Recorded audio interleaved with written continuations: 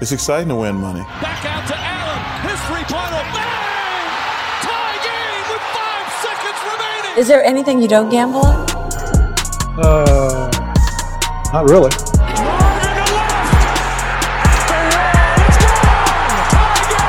Gambling gods, fickle bunch. Oh yeah, so easily offended. Gambling's not your problem. You're just an idiot.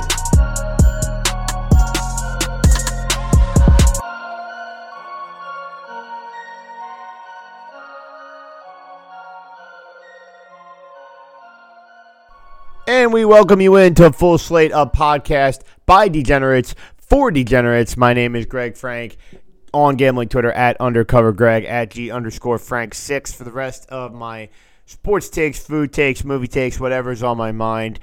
Sometimes I'll peruse around the Bird app and float some thoughts out there and have a little fun. So shoot me a follow on those two accounts, as I want to shout out our jack of all trades producer and occasional host Alex Uplinger at Alex_up7 and at @full_slate_pod is where you can find him. Of course, that podcast account is the account that we promote our content from, and he's very funny with a lot of the particularly the baseball tweets when you just need some action. So, certainly follow those accounts, and we will pump out the episodes when we see fit here as we, move along into the spring and towards the summer. It obviously dries up a little bit from a gambling standpoint, just sports in general. Fewer playoff games on the ice and on the hardwood to bet on. But we do have a golf major each month, and we do still have 2 more Triple Crown horse races, but with both a Triple Crown horse race this weekend and the second golf major of the year, we felt that the golf major would be a fun way to jump on and for me to just run through some buys and fades for the PGA Championship at Oak Hill in Rochester, New York this weekend. And so I'm just going to give out some names. We try and keep these a little bit more concise, a little bit more short and sweet. Do some research on guys I like, and take it from there. Take it or leave it. I'm just a guy that's betting just the way you are. I just happen to be talking to a microphone, so I like to think that makes me a little bit more educated, or at least trying to give you a lesson. And really all I'm doing here is sharing some of my research on some of the guys that I landed on and will be steering clear from this weekend. So without further ado, I do like to say, generally speaking, when it comes to the golf tournaments, I like to sprinkle the outright market just for the rush of the whole thing, and having those longer priced tickets. I mean, even the favorites are still usually anywhere from 7-1 or longer to win the tournament. So if you're, depending on how you're divvying up your bankroll, you can still make a decent price and a decent return on your investment with some of the guys closer up to the top of the odds board. And that's kind of what we're trying to do here, is dissect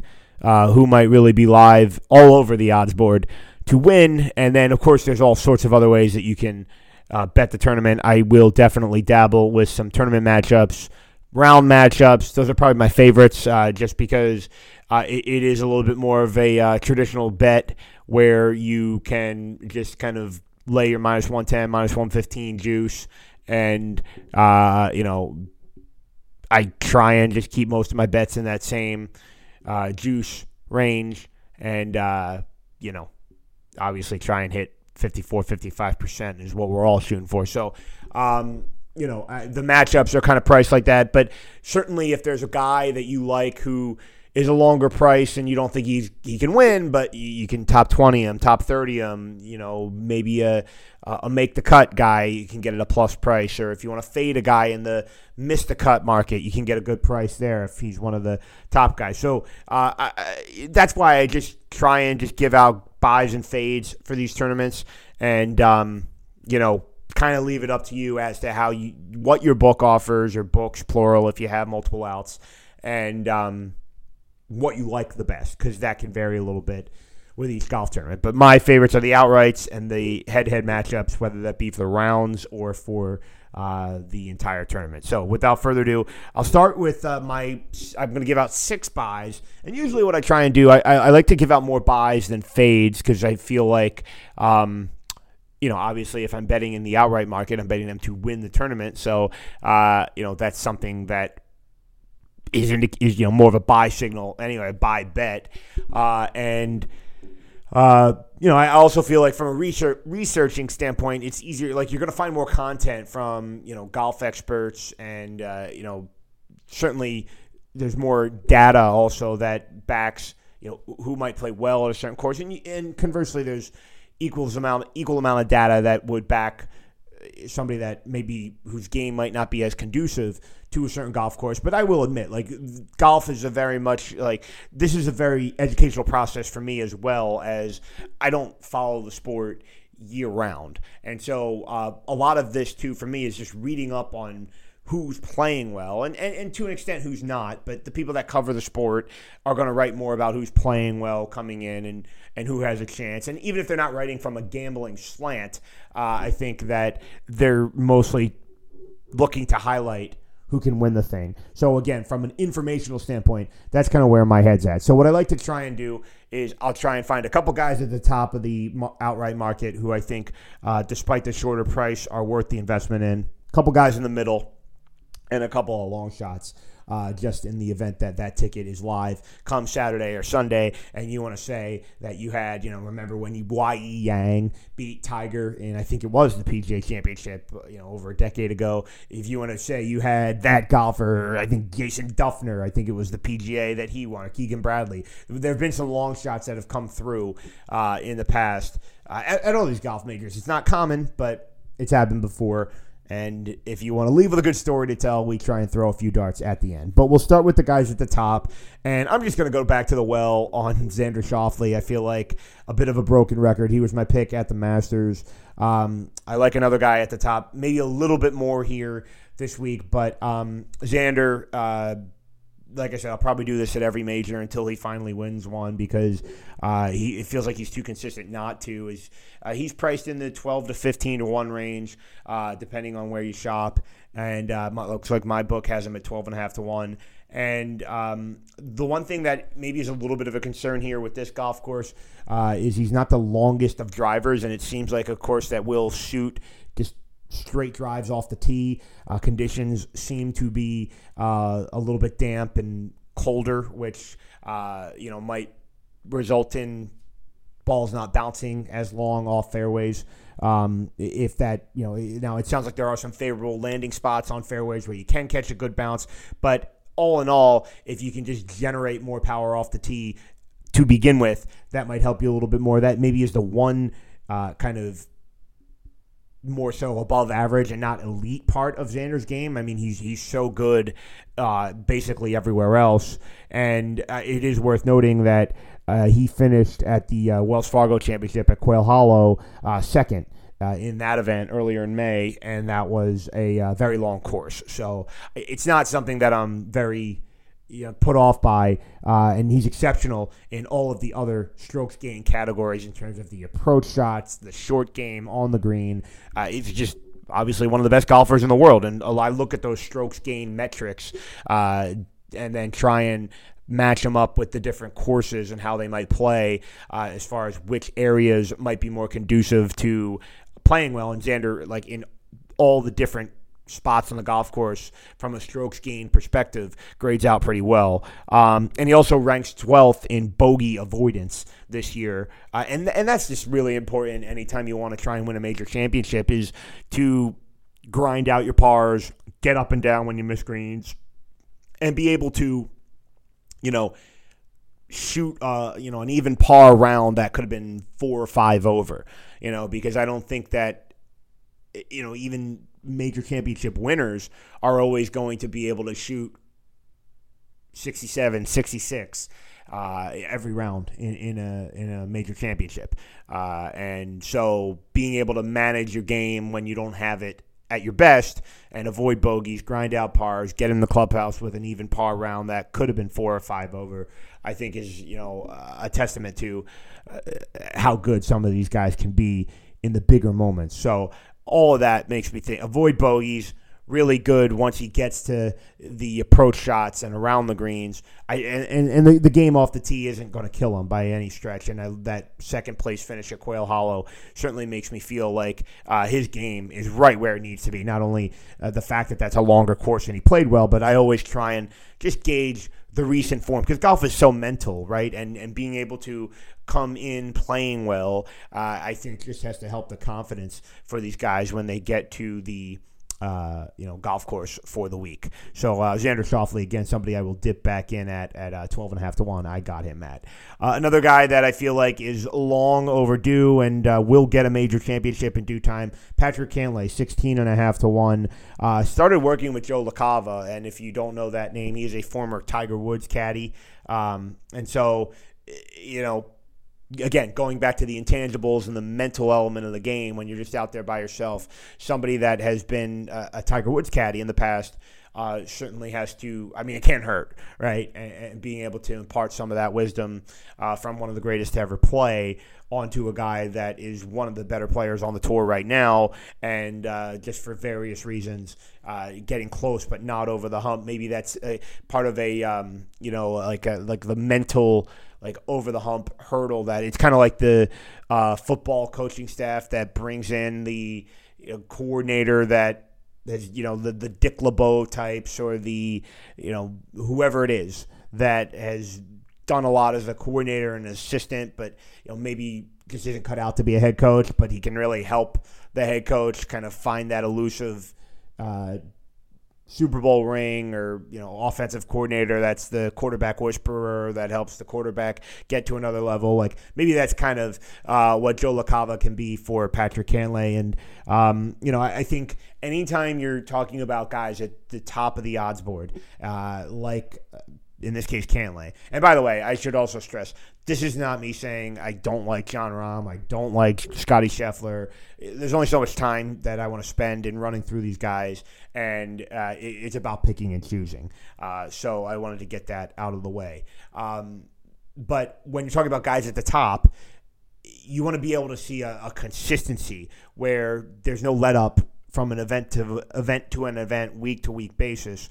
And in the case of Cantlay, we've seen that so far in 2023. He's played 12 events, and he's finished in the top 25 in 10 of those 12 events. How about 6 top 10s and 3 top 5 finishes? So, he's just littering his, 2023 resume with good finishes. And that makes me feel pretty confident that he's at least going to get to Saturday, come moving day, with a chance to put himself in a position to get to a final group on Sunday or a penultimate group Sunday, third to last group, whatever it ends up being. And that's all you can ask for when you're betting these guys in the outright market. Last thing on Cantlay, first in strokes gained off the tee so far this year. So while I talked about how maybe that's the one part of Xander Schauffele's game that you say, I hope it holds up, Cantlay, very strong off the tee. So Xander and Cantlay, my two guys at the top of the odds board that I will definitely invest in from an outright standpoint this week. Let's get to a couple of mid-tier guys, and I'm going to go with a younger guy next. And I believe I talked about this on the Masters podcast. I'm going to go with the Chilean Joaquin Niemann, who comes in this weekend at 65 to 1. I'm seeing him at. I think some books have him a little bit longer, but regardless, I would bet him down below. Like I felt comfortable at 65 to 1, and when I said I believe I mentioned this on the Masters podcast, Joaquin Niemann is a live golfer, and if you're just listening and not as familiar with the way the live golf tour works, they don't play as many events, which was part of the allure for some of the older guys like Phil Mickelson and guys like Brooks Koepka who have had injury problems. Of course, there was a lot of money being thrown at these guys that ultimately did defect and go to the live tour, but the scaled back schedule for the more veteran type players was part of the appeal. Now, I mentioned Niemann, you're like, well, he's not an older guy. He's only 24 years old. But for some of the guys that, like, the other golfers that joined the live tour had different motivations. And, in the case of Niemann, I don't know this. This is more so just speculating, but I would guess that the younger guys would go to live to secure some more money up front and just go for the financial security play that Liv had to offer. So that would just be one angle behind a younger guy going to Liv. But as it pertains to handicapping the Liv guys in the major championships, lesser named Liv guys aren't going to be priced super high because they don't play as many events because the tour there's not as many events on the tour, and the ones that you do play are only 3 rounds. So you don't see as much of them. And I think sometimes that unknown can create a little bit of a longer price when it comes to whatever market you're betting them in the major championship. And so, he's a younger guy, and I think sometimes that unknown, particularly with a guy that just hasn't played that much anyway. It also is worth noting that on the amateur rankings, before he turned professional, he was one of the best amateurs in the world. And you might be like, well, duh, like he's on the pro tour now. But like my point is, relative to his peers, he was always one of the high-end golfers. And that's why I think we've seen so far at 24 years old, in 3 of the 4 majors already, he's finished 23rd or better. So it's not like the guy doesn't have any game. And so it's a matter of just getting to the bottom of how good that game is. And I think somebody like that, who is on the LIV Tour, not playing as much, a younger guy to begin with, is intriguing in major championships when the fields are going to be huge. You're going to have a bunch of guys, and therefore his price, in my case here, I'm seeing 65 to 1 that you can get him at. And I think his skill level is better than that price indicates. So that by itself makes me think that that's a guy that I want to invest in. Long off the tee, another guy like I mentioned with Cantlay, where he can hit the ball long. That's going to help at Oak Hill this weekend, and I hope this weekend. I hope he makes it to Saturday. And the course in general, I mentioned too. There are some landing areas from what I read that can help you get some more distance as well. So I think that this could be a guy in 3-4 years, is contending for majors on a regular basis. And so I think kind of getting out in front of that with a younger guy, particularly, again, some of that live stuff, I think is worth noting. And in terms of not playing as much, but in a weird way, actually, that being a little bit beneficial towards the handicap here. Top 10 finishes for Niemann in the last 2 live golf events, and he finished 16th at the Masters last year. So, again, it's not like the guy doesn't have game. And at 65, 70 to 1 at your book, I think he's worth a little bit of a sprinkle because I think the talent is there, and there is an up arrow for this guy moving forward. So Joaquin Niemann, a mid-tier price guy for me. This guy's a bigger name and certainly a veteran, but not necessarily a washed-up oldster. And how about a little post-type sleeper for Ricky Fowler, as he's going to be the next guy I want to talk about here, as he's at 55 to 1 at my book. And, I say post-type sleeper because Fowler, ironically enough, we transitioned from Niemann to Fowler. Fowler was Niemann's age about a decade ago when he was routinely competing at major championships. And, going back to the guys we talked about earlier, Xander and Patrick Cantlay, guys who are continually brought up in the conversation of best golfers that have not won a major, that was Ricky Fowler for a good 3-4 years there, from 2011 to 2014, in that neighborhood. But he was really young then. And so it's not like the guy's career is shot. And I think that some people felt that because his golf ranking dropped very far down. But I will remind you, the last 2 PGA championships for Ricky Fowler, tied 23rd last year, tied 8th in 2021. And his official world golf ranking now is up to 49th. Just last September, so less than a year ago, it was 185th. So that seems like your prototypical post-type sleeper in a guy that, at least the recent couple years, the billing was more like, he certainly had some chances, but it's not going to happen for Ricky Fowler. And finding his game a little bit, it appears. Played Oak Hill in 2013 and tied 19th in, I believe, the PGA Championship. So, it's not a bad result, and certainly something that he could maybe lean on, albeit it was a decade ago. I talked about the 23rd finish last year, 8th the year before that. None of those are, he's right there, he's going to win the damn thing, results necessarily. But I think in some way, at least I'm trying to highlight the fact that he doesn't appear to be washed. And his strokes gain metrics in a lot of different spots on the golf course seem to look pretty good. Not elite, but like good enough to where you think, okay, like he could put it together for a week. As far as other PGA championships, finished tied 12th in the 2018 PGA Championship. I mentioned the 23rd and 8th, the last two, 12th not that long ago, 5 years ago.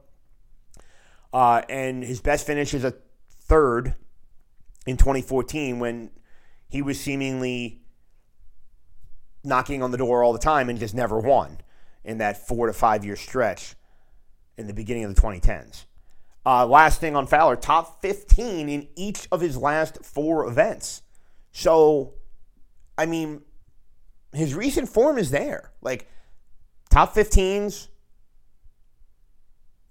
19th at Oak Hill in 2013, PGA Championship, World Golf Ranking going way up. This is a big name that is priced like just another guy. And,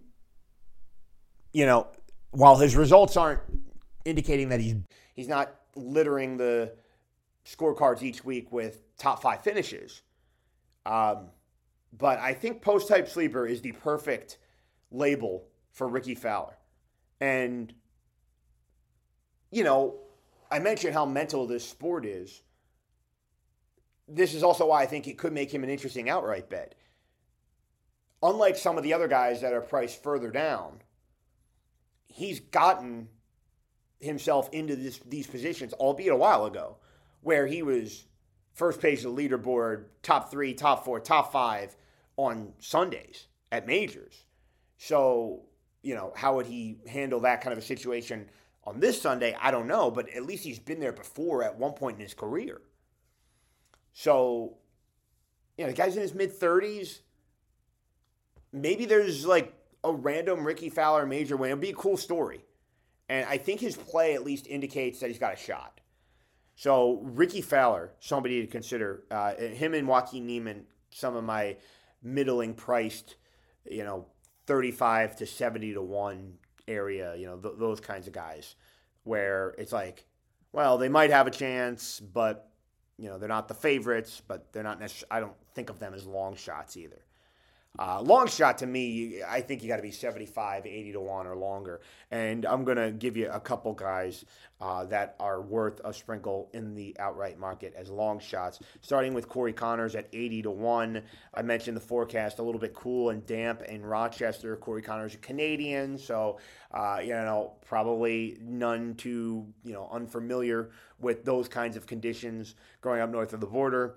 And he's a good ball striker. So that should allow him to just gain more distance relative to the field if there are some, suboptimal conditions in Rochester this weekend. And he can thrive gaining shots off the tee and on his approaches. And I think that anytime you're further down the odds board, you're going to be dealing with some kind of, blemish or some kind of black mark on the repertoire of skills, recent form, whatever it might be. And in the case of Connors, it would be the putter that we don't know as much about.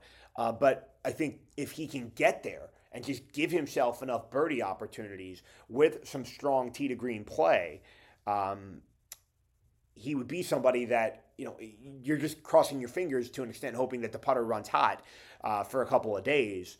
But certainly his tee to green play seems to be good enough to where he can have chances to make birdies, and it's just a matter of if the putter can heat up for him.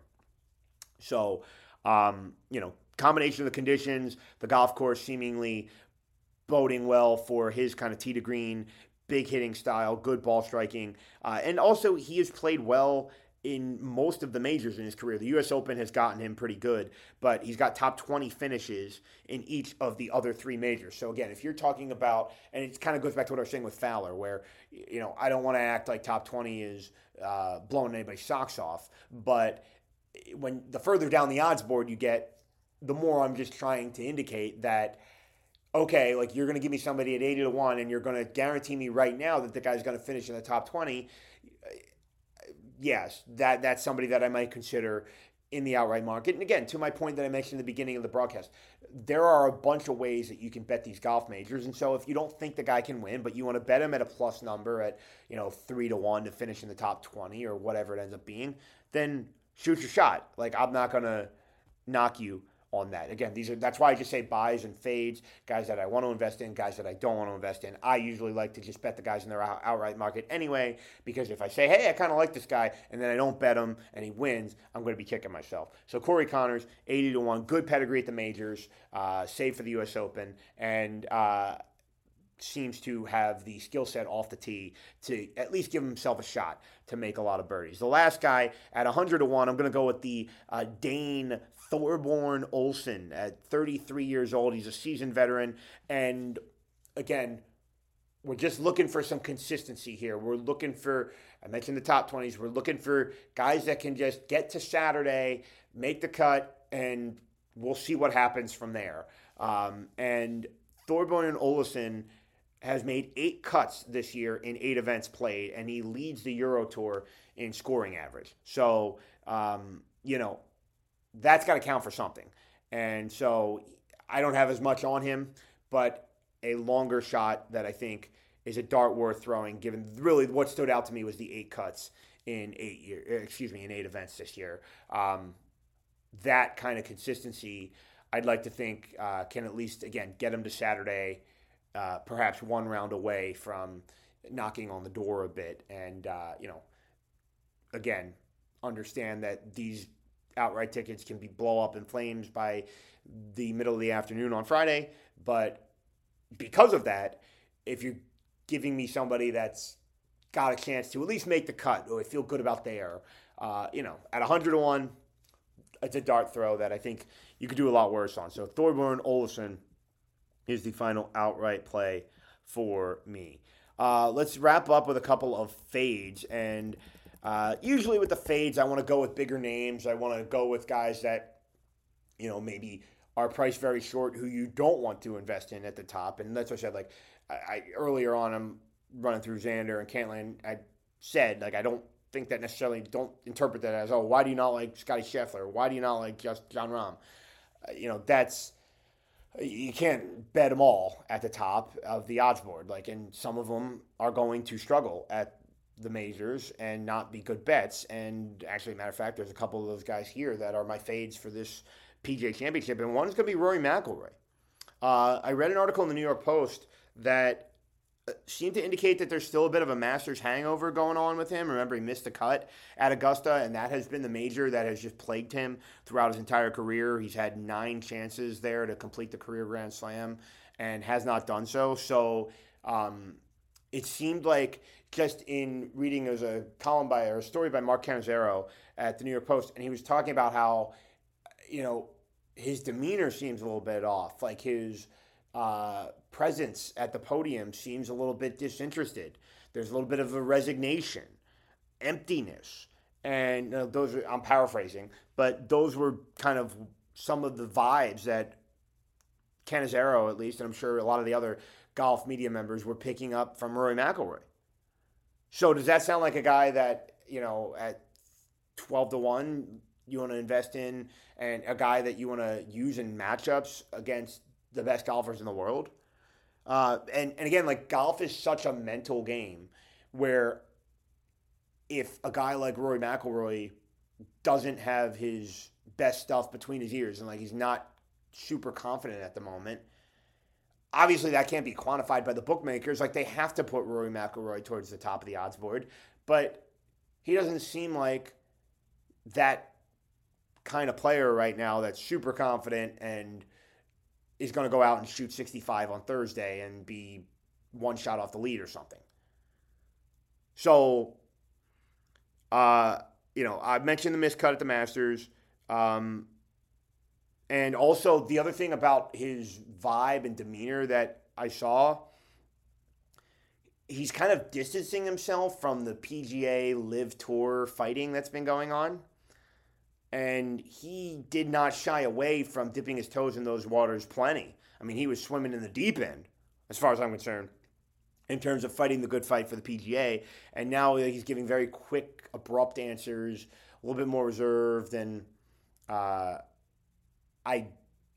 think that all kind of checks out with the, Masters hangover, something going on with Rory McIlroy. Finished 47th at the Wells Fargo Championship at Quail Hollow.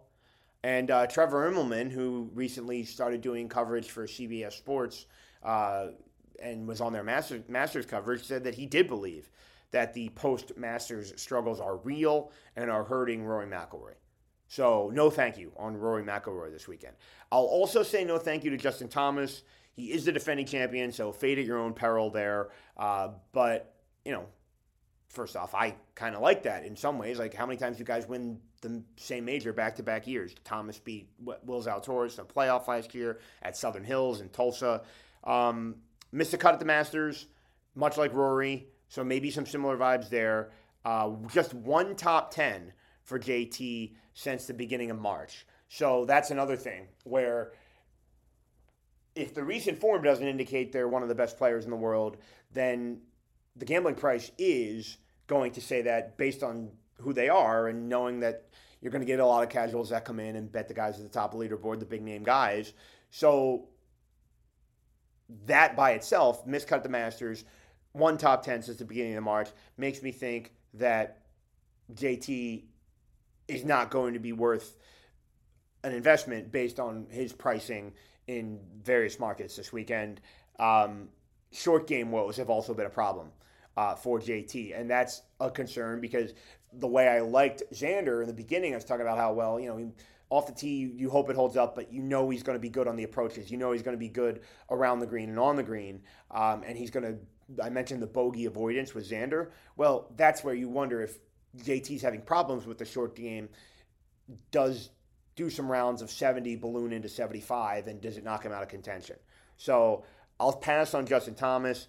And my last fade is going to be another guy that I faded at the Masters. Same thing. It's Max Homa. He's been a mess at major championships, and he's played well in a lot of other events. But the pricing at majors kind of indicates his strong play at other events, and his major championship track record continues to be piss poor. 2 straight missed cuts, by the way, after the Masters, where he finished tied 43rd. Basically, some of his other results indicate that he's good enough, even in like strong fields. He's good enough to win those non-major events or be right there. And so he's good enough to win a major one day, but I don't think it's this time around for Max Homa, who comes in not playing that well with a bad track record at majors. That's the kind of stuff where an even par first round becomes a 2 over par second round, and you're hanging on just to make the cut. And those are the kinds of guys that when you're priced at the, closer to the top than the bottom, which is the case for Homa, it's usually just an avoid for me. So yet again, I'll pass on Max Homa. So again, just throwing some names out there. You can fade them in matchups. You can back them in matchups, outrights, top 5s, top 10s. You can do like I saw somebody suggested betting Thorbjorn Olsen as the top Danish player in the field. You can do those nationality props. Whatever floats your boat. The whole point of me jumping on here was just to throw some names at you, and here we are now 35 minutes later. I think I've talked enough. So that will wrap things up for us here on another edition of Full Slate, a gambling podcast by degenerates for degenerates. Hope everybody enjoys the PGA Championship, the Preakness, conference finals, and the Stanley Cup playoffs and the NBA playoffs, and of course some baseball as well. Still a lot going on in the world of sports. Again, I'm Greg Frank, at Undercover Greg, at G_Frank6 on Twitter. Follow Alex Uplinger at Alex_up7, and of course the podcast Twitter at full_slate_pod. And we will do it again whenever we decide to do it again. Again, this has been Full Slate, a podcast by degenerates for degenerates. Thanks to all for tuning in, and of course, please play responsibly.